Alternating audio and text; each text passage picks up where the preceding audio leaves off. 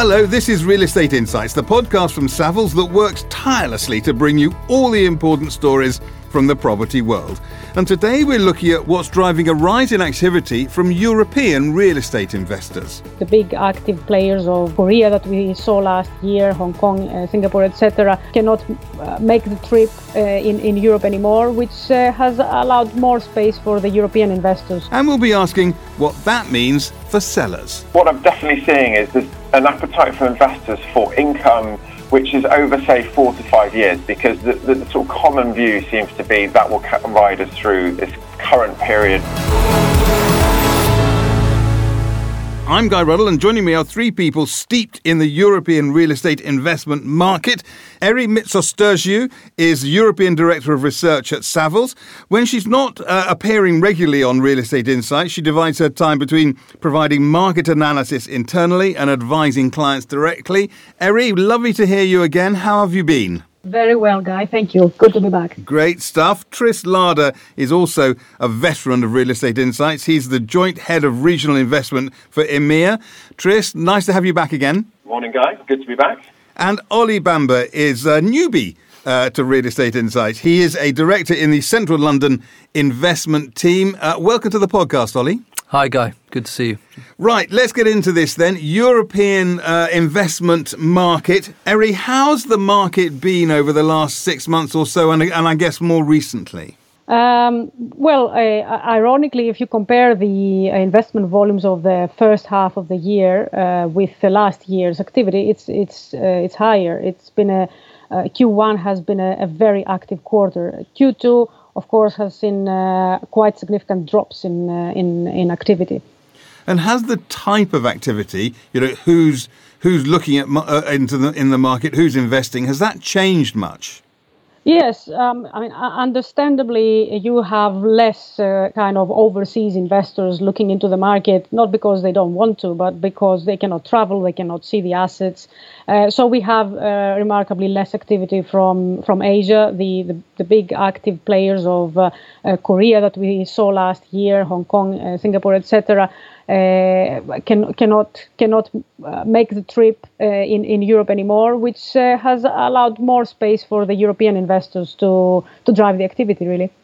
And Tris, out on the streets of Europe, so to speak, is that what you're seeing in the real world?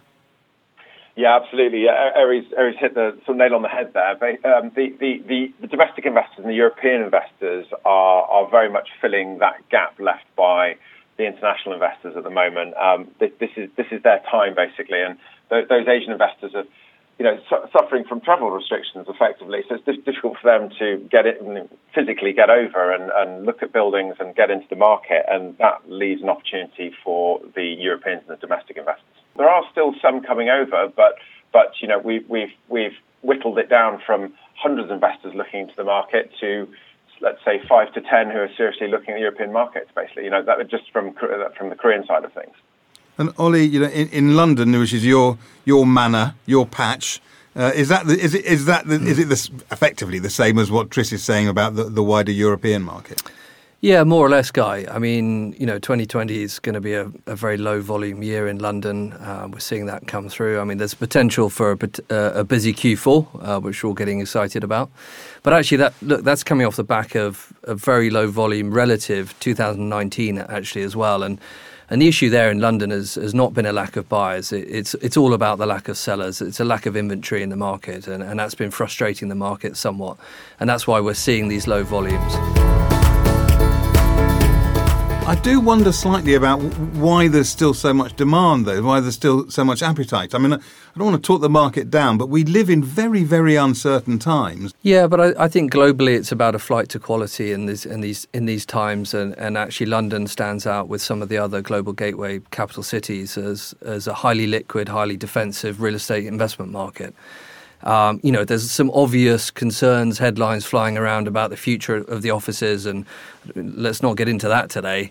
But it certainly hasn't dampened, as far as we can see, the underlying demand for London office real estate, and actually, right across the space, whether you're looking at beds or sheds or the like.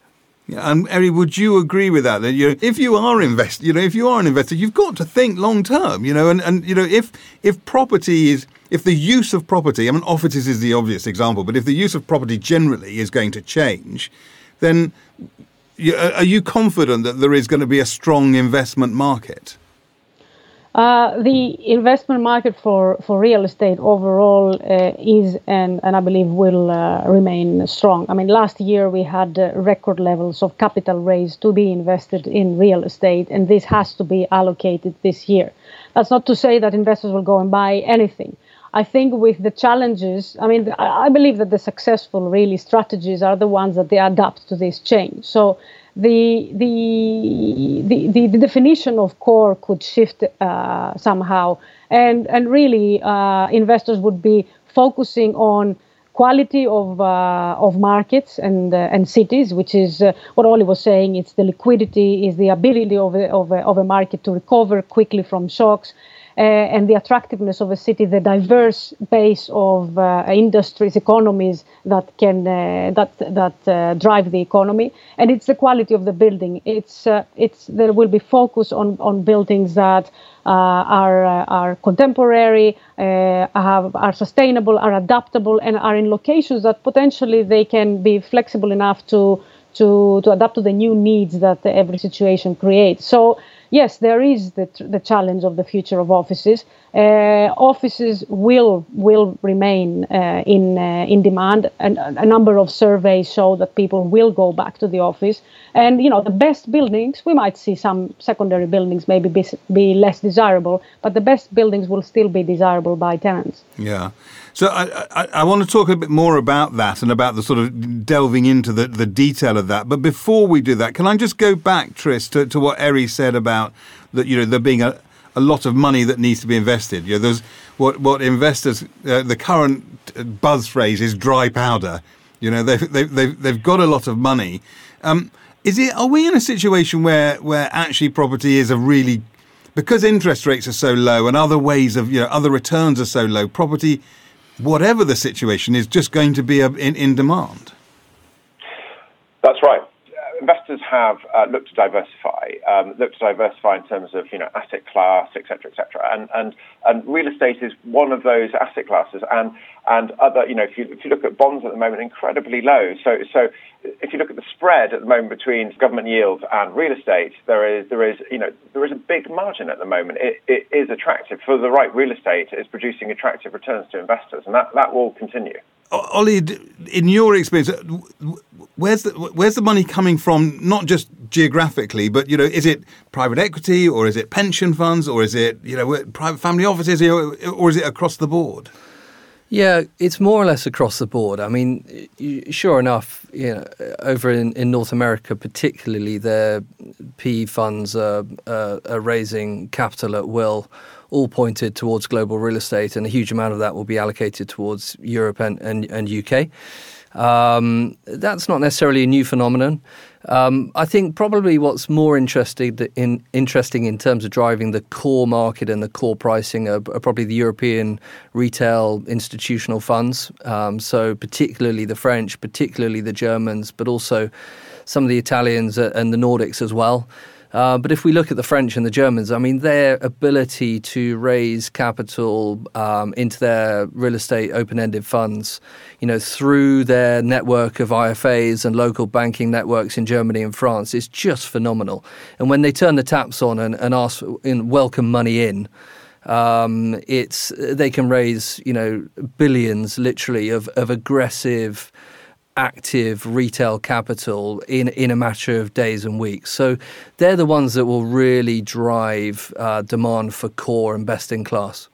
The UK, the Germans have invested already as much as the whole of last year, and Spain is expected to be probably their strongest year ever. Italy, their second strongest year ever, and the French capital as well has invested almost as much as the whole of last year in Germany, Italy, and the UK. So that's the sort of supply of money. Let's talk in a little bit more detail about where that money's going to go. Tris, first of all, do you think, is there a sort of geographical difference? You know, are some parts of Europe or some types of city going to be winners and others not so much so? I think what we're likely to see, and we are seeing already, to be honest, is those gateway cities that Ollie alluded to earlier. In uncertain times, it's natural for investors to revert to A, what you know, B, what feels safe. And what feels safe at the moment is those major markets. Obviously, clearly the main ones at the moment are France and Germany. London is a big market, and Ollie can talk better about that at the moment. But I'm seeing, on the continent, in terms of continental Europe, a lot of demand for Germany and France. Not to say there isn't demand for some of the other, be it Spain or Poland, etc. But there is definitely a concentration, particularly on that core cash that Ollie's referring to those core Western markets, and then within those core Western markets, those core gateway cities. And Eri, if you were advising a Savills client, an investment client, are there areas where you think that you are stronger than others? Well, you need to look at the fundamentals, but we also need to take into consideration the strategy that each investor has. So.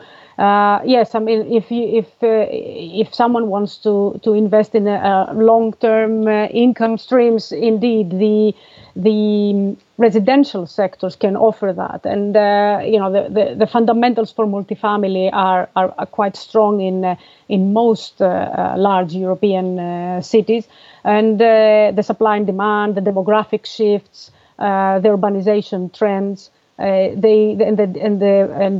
deficit of housing in the European cities support the argument. I would say that prime core offices, as well as I was saying earlier, they will still be in demand, and of course we have seen already pre-COVID the rise of the logistics, and COVID has brought forward at least 3 years the trend in e-commerce. The share of online retail is increasing, has increased, and will remain more elevated in all European markets. But retail obviously is experiencing some repricing, which for value add strategies could also be an opportunity.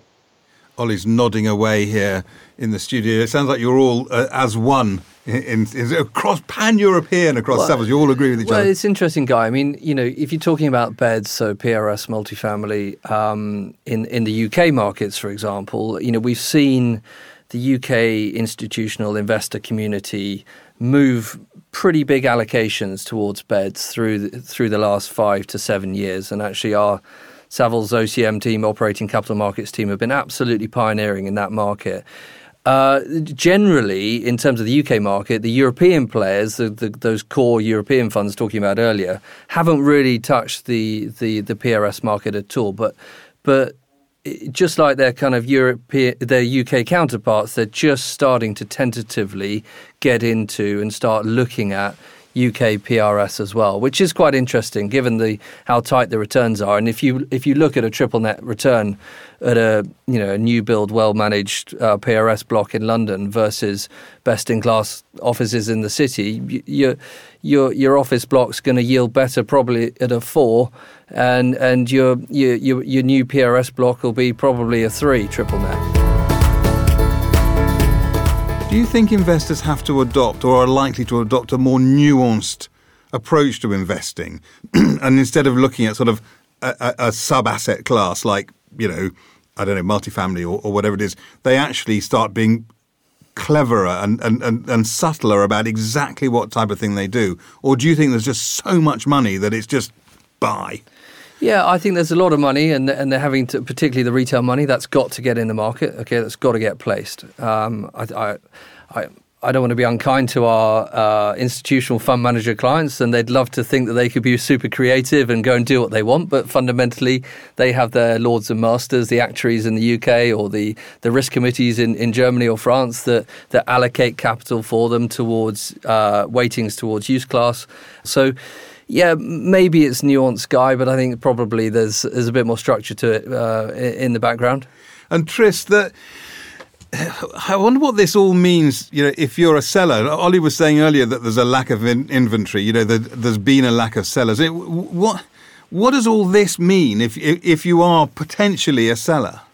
It means that some sellers have been sitting on their hands, which for us as an agent is frustrating because the equity's there and there just aren't enough sellers. And I can understand, if you read the headlines in the press, you would sit on your hands, but it's not the reality on the streets as you refer to.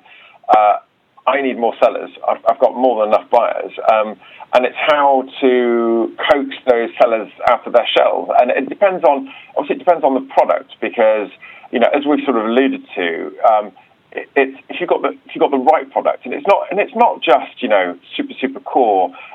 It can be. What I'm definitely seeing is there's an appetite for investors for income, which is over, say, 4 to 5 years, because the sort of common view seems to be that will ride us through this current period of sort of health uncertainty or whatever you want to call it. And so the common view seems to be if there's enough income, 4 or 5 years, that takes us through that period, and we'll be back up on the uptick again, basically. And then if you move into super core product or long AAA leases, then there's an enormous amount of appetite. It's really not uncommon to see 15 to 20 bids on that type of proper bids, very aggressive bids on that type of product, basically in mainland Europe. So what's stopping sellers do? I mean, it's a supply and demand thing, isn't it? What's stopping them? Good question. And I ask myself that question every day.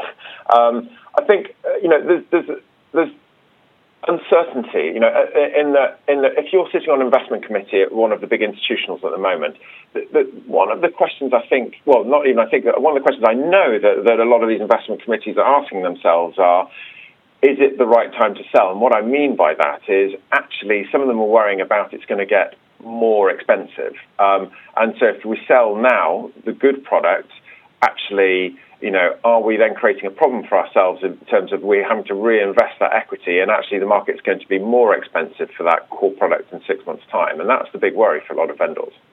Ollie, you're nodding. Yeah, I agree, Tris. I mean, I think perhaps earlier in the year it was a confidence piece around where is pricing, where is value? Do I want to sell at that number when I'm not totally sure that number is right, or whether that's going to trend up or trend down?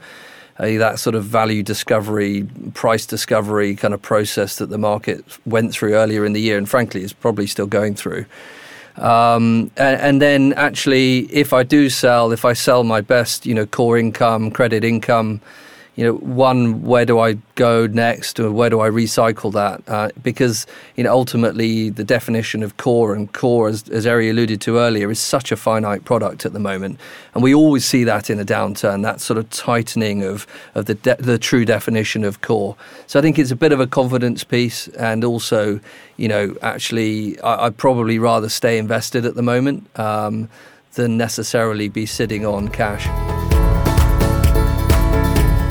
Well, I think that naturally brings us to the Savills Standout Statistic, a regular feature of Real Estate Insight, a little nugget of information which sort of enlightens us a little bit. Let's start with our most experienced contributor again. Eri, what's your Savills Standout stat this time? I would give you our prediction for the end of the year, what we expect to be the total volume of investment, of real estate investment in Europe, which... due to the uncertainty, I will give you a range. We expect somewhere between 220 billion and 260 billion euro invested in European real estate. Yeah, it's still a lot of money, isn't it, in a situation like this? Tris, this is the third time you've had to come up with something interesting. Good luck. Thank you. No, mine is minus 0.5%.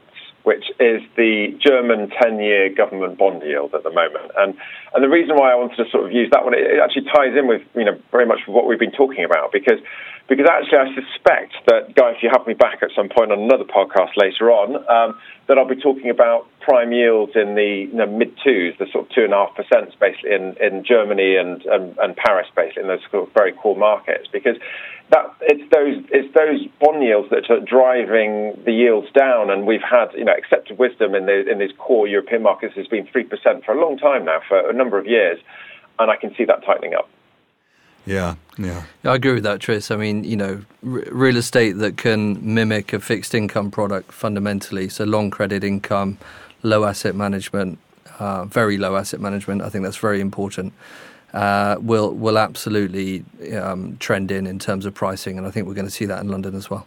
So, Ollie, what's your standout stat? Well, I've gone with 39%, which is if we're looking at half one 2020 Central London investment volume, 39% of that activity came from European investors for the first half.